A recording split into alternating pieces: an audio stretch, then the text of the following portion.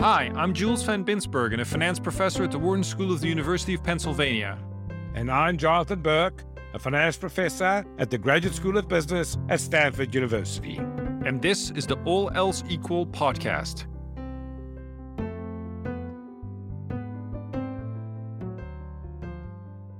Welcome back, everybody. Today, a little bit of a change of plans. We have the bankruptcy episode ready to go, and at the last minute, the Senate passed a 1% tax on buybacks. And Jules and I had a buyback episode in the works, and we just decided that given the relevance, we should just delay the bankruptcy episode one more month. So let's talk about buybacks, Jules. Indeed. So first, what are buybacks exactly? Buybacks or share repurchases is the idea that companies can go into the open market and use some of the cash that they have to buy back the shares outstanding in the company. So you go to the equity market and you say, we are buying back the shares of our own company. Recently, this has gotten quite a bit of bad press, particularly by certain politicians. And so we want to use this episode to clarify exactly what stock repurchases are, how we should think about them, and then try to put into context whether or not these share repurchases deserve the bad reputation that apparently they are receiving. And so let's understand what the all else equal mistake is in these arguments. The first one, which, Jules and I watched an interview with Elizabeth Warren, and Elizabeth Warren's view is that when the firm buys back shares, they are intentionally manipulating the stock, and the buyback will drive the stock price up, and the firm is essentially manipulating its own stock price. Another argument that we're hearing is that the money that the firm spends on share repurchases is money that otherwise would have been spent on paying employees better, giving consumers products for lower prices, money that otherwise could have been invested in investment of the firm or innovation. And so essentially it's argued that this money is wasted on investors and not spent on good purposes such as employees and investments. And another argument which we often hear is that when firms issue debt, in other words, borrow money to do a buyback, they're acting irresponsibly, essentially living on credit. So let's first understand what share repurchases are. And to do that properly, we first have to talk about the other thing, the opposite of it, and that is firms issuing shares. So the question is, why do firms decide to issue shares? Firms issue shares to raise capital. The great thing about our economic system is private individuals who have good ideas can go to capital markets, and there are people who will finance their ideas. In other words, investors give money to the firm to make capital investments in return for having a share of the profits. And so now the question is, from the perspective of the investors, why would they want to pay for those shares? And the answer is, well, if at some point in time you want to give capital to the firm because you think that they will make productive investments with it, at some point you want to get something in return for that. So you want that capital to be returned at some point in the future. And as it turns out that there are two ways in which the firm can return that capital. And one of them happens to be share repurchases, which means that the firm goes back to the investors and says, we've now used the capital, we've made profits with it, and we're going to use the profits to return to you the initially invested money by repurchasing the shares from you. So the investors should sell the shares back to the firm and receive the cash in return. The second way for firms to return capital to the investors is to what we call dividend payments, which implies that everybody who owns a share in the company can receive a certain dollar amount per share that we call the dividend per share that everybody receives as a compensation for being an investor in the firm.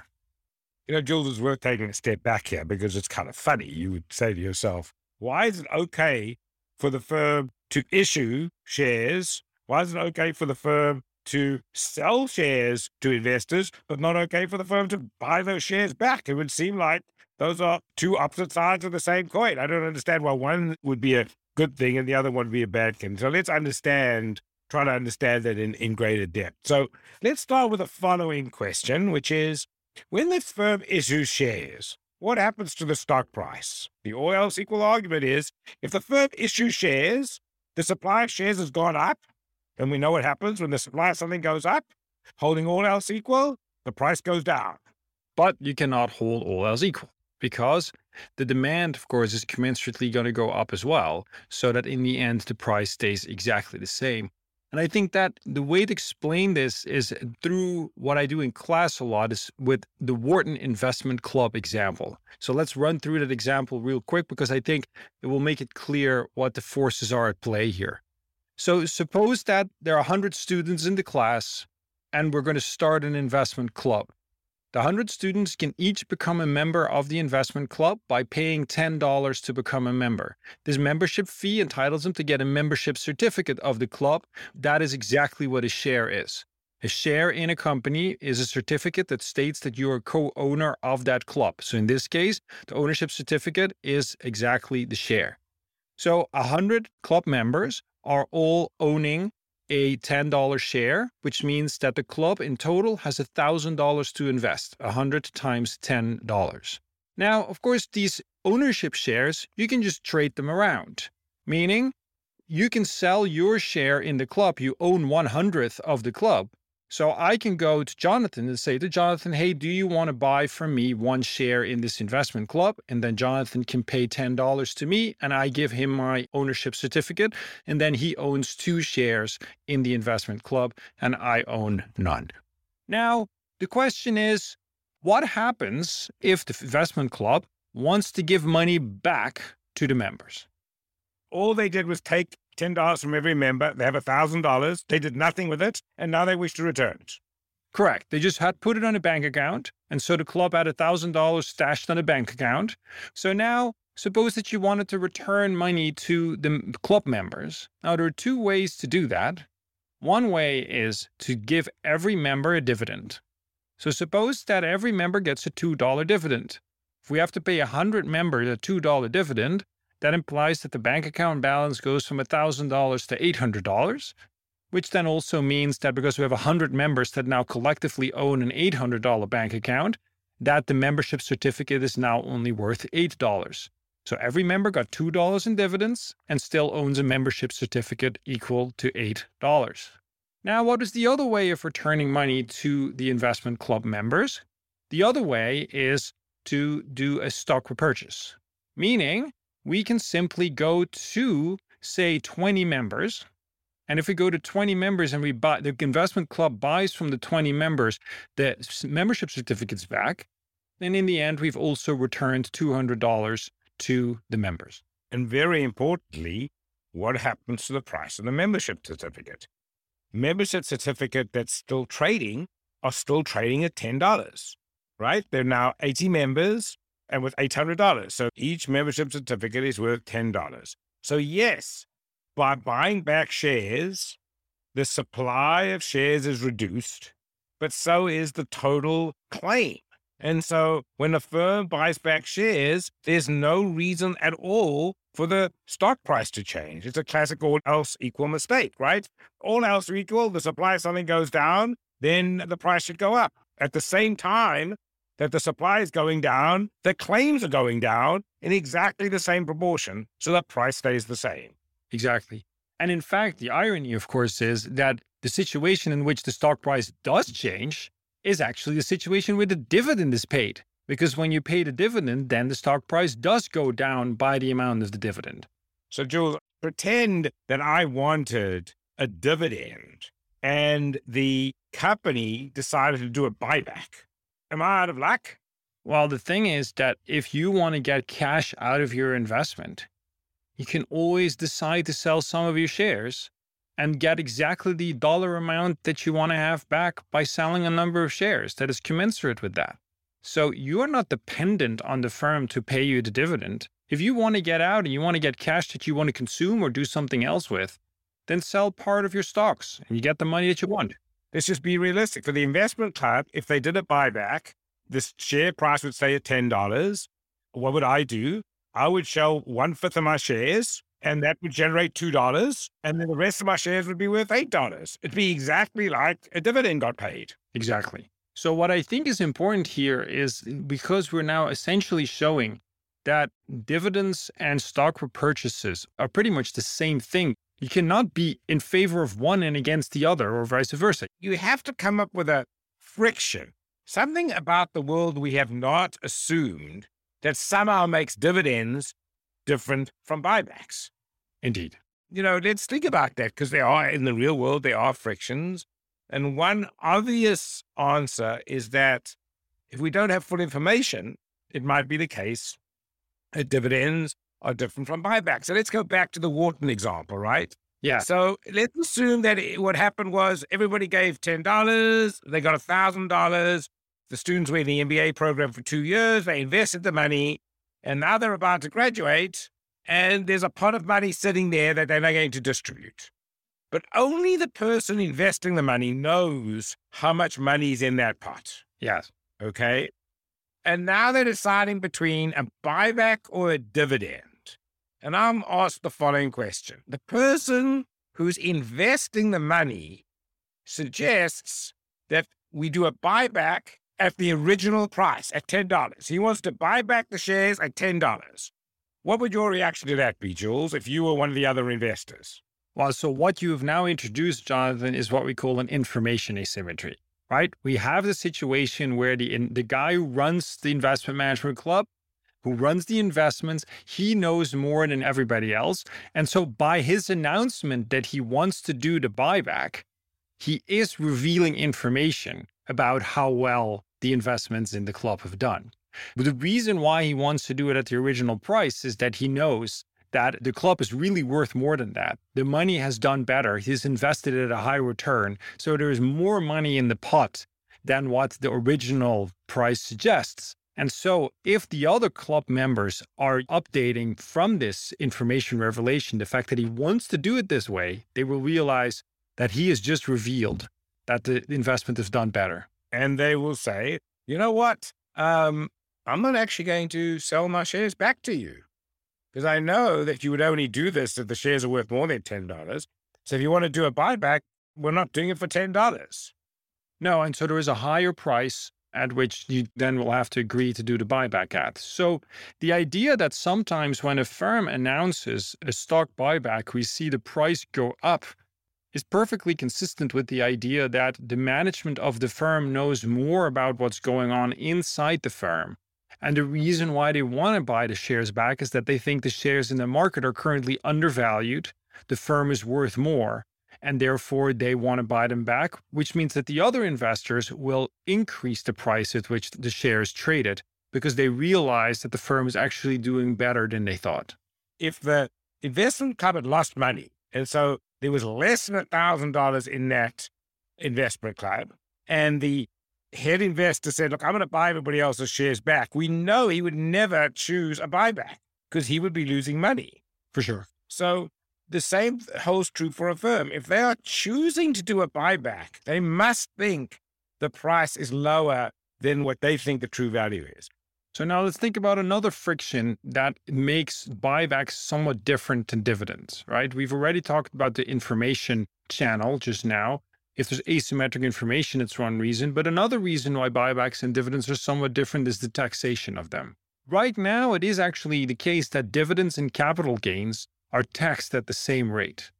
But buybacks have a big advantage from an investor's perspective because they get to choose. You only pay the taxes if you choose to participate in the buyback. Right? That's not the case with the dividend. The dividend, you get it in either case. Although it's also true that many investors invest in retirement accounts where they won't have to pay the taxes right now, right?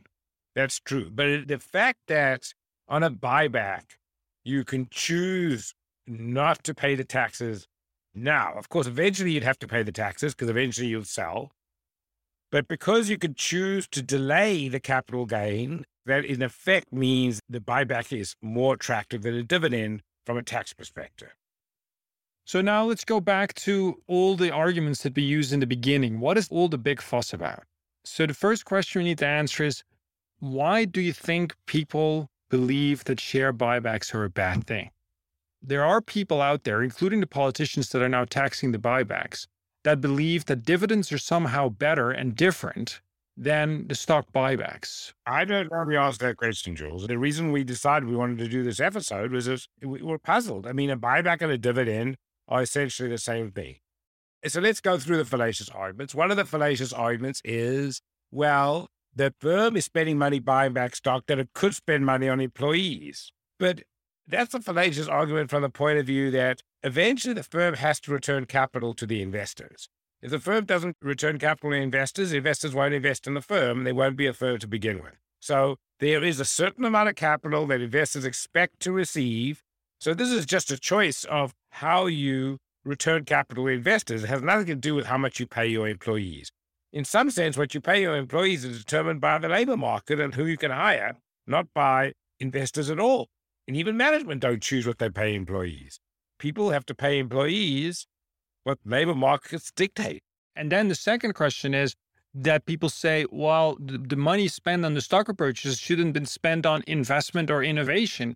But what I think that ignores is that companies need to decide whether they have projects, investments, innovation projects that they want to spend the money on.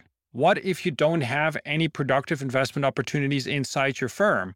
Are they just supposed to hold on to the cash, or are they allowed to say, let's repurchase the shares, return the capital to investors so that the investors can decide where they want to productively put this capital? What is the benefit of saying to firms, you need to hold this inside the firm, you're not allowed to do a stock buyback, or we're going to tax stock buybacks to discourage you from doing them? Academics worry tremendously about managers not returning capital. And the reason is, when a manager chooses to return capital, they are essentially saying to the investors, our growth opportunities are not as good as they used to be. And it's time for you to find better growth opportunities with other investments. And that's a hard statement for a manager to make. It's much easier for the manager to hold on to the cash and put the money into bad investments. Yes. Or executive jets or condos in Florida. Yes. The fact that a manager chooses to return capital is actually a very strong signal about the quality of the manager, that he's prepared to return capital and admit to investors that the profit opportunities of the firm are not what they used to be. You know, Microsoft didn't pay a dividend for years and years and years. And eventually the company said, okay, we're no longer as innovative as we used to be, and it's time to return capital to investors. Indeed, I think that by preventing firms from returning the capital, you're just encouraging them to waste it on perks and on unproductive things. The whole point of our economy and the reason we're so successful is our capital markets allow capital to be reassigned from unproductive firms to productive firms. At the same time, Microsoft started paying a dividend, Google came around, and effectively money left Microsoft and went to Google, and that was a more productive investment. And that's why the economy does so well. For sure. So now let's talk about policy then. So the policy proposal in particular is, let's tax buybacks at a 1% rate. What is the general equilibrium response of doing this? Well, it seems pretty obvious that buybacks become less attractive. So that means that that way of returning capital is going to become less interesting. And so less of it will happen. Some of it will probably be substituted for with higher dividend payments, meaning that if buybacks become less attractive, the firms may return some more capital through dividends, but it may also lead in equilibrium, given the other frictions that are happening, to just lower returning capital to investors, period. And then the question is, what is happening to that money that is not being returned? One of the risks is that it's going to be wasted on unproductive things. Well, I mean, it's hard to know exactly what's going to happen because, the world's complicated. But imagine the dividend route was impossible, which is an incorrect assumption. But imagine you couldn't pay dividends and you put a 1% tax on buybacks.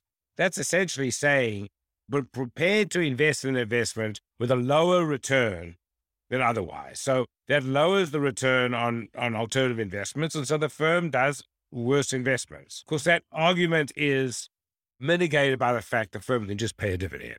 So it's hard to know exactly what would happen. No, it is hard, but we will also see some effect where dividends become more attractive. I think that's a substitution that seems reasonable to happen. But as long as there's some limits to how much those dividends can be increased, I think the effects you just described is what's going to happen.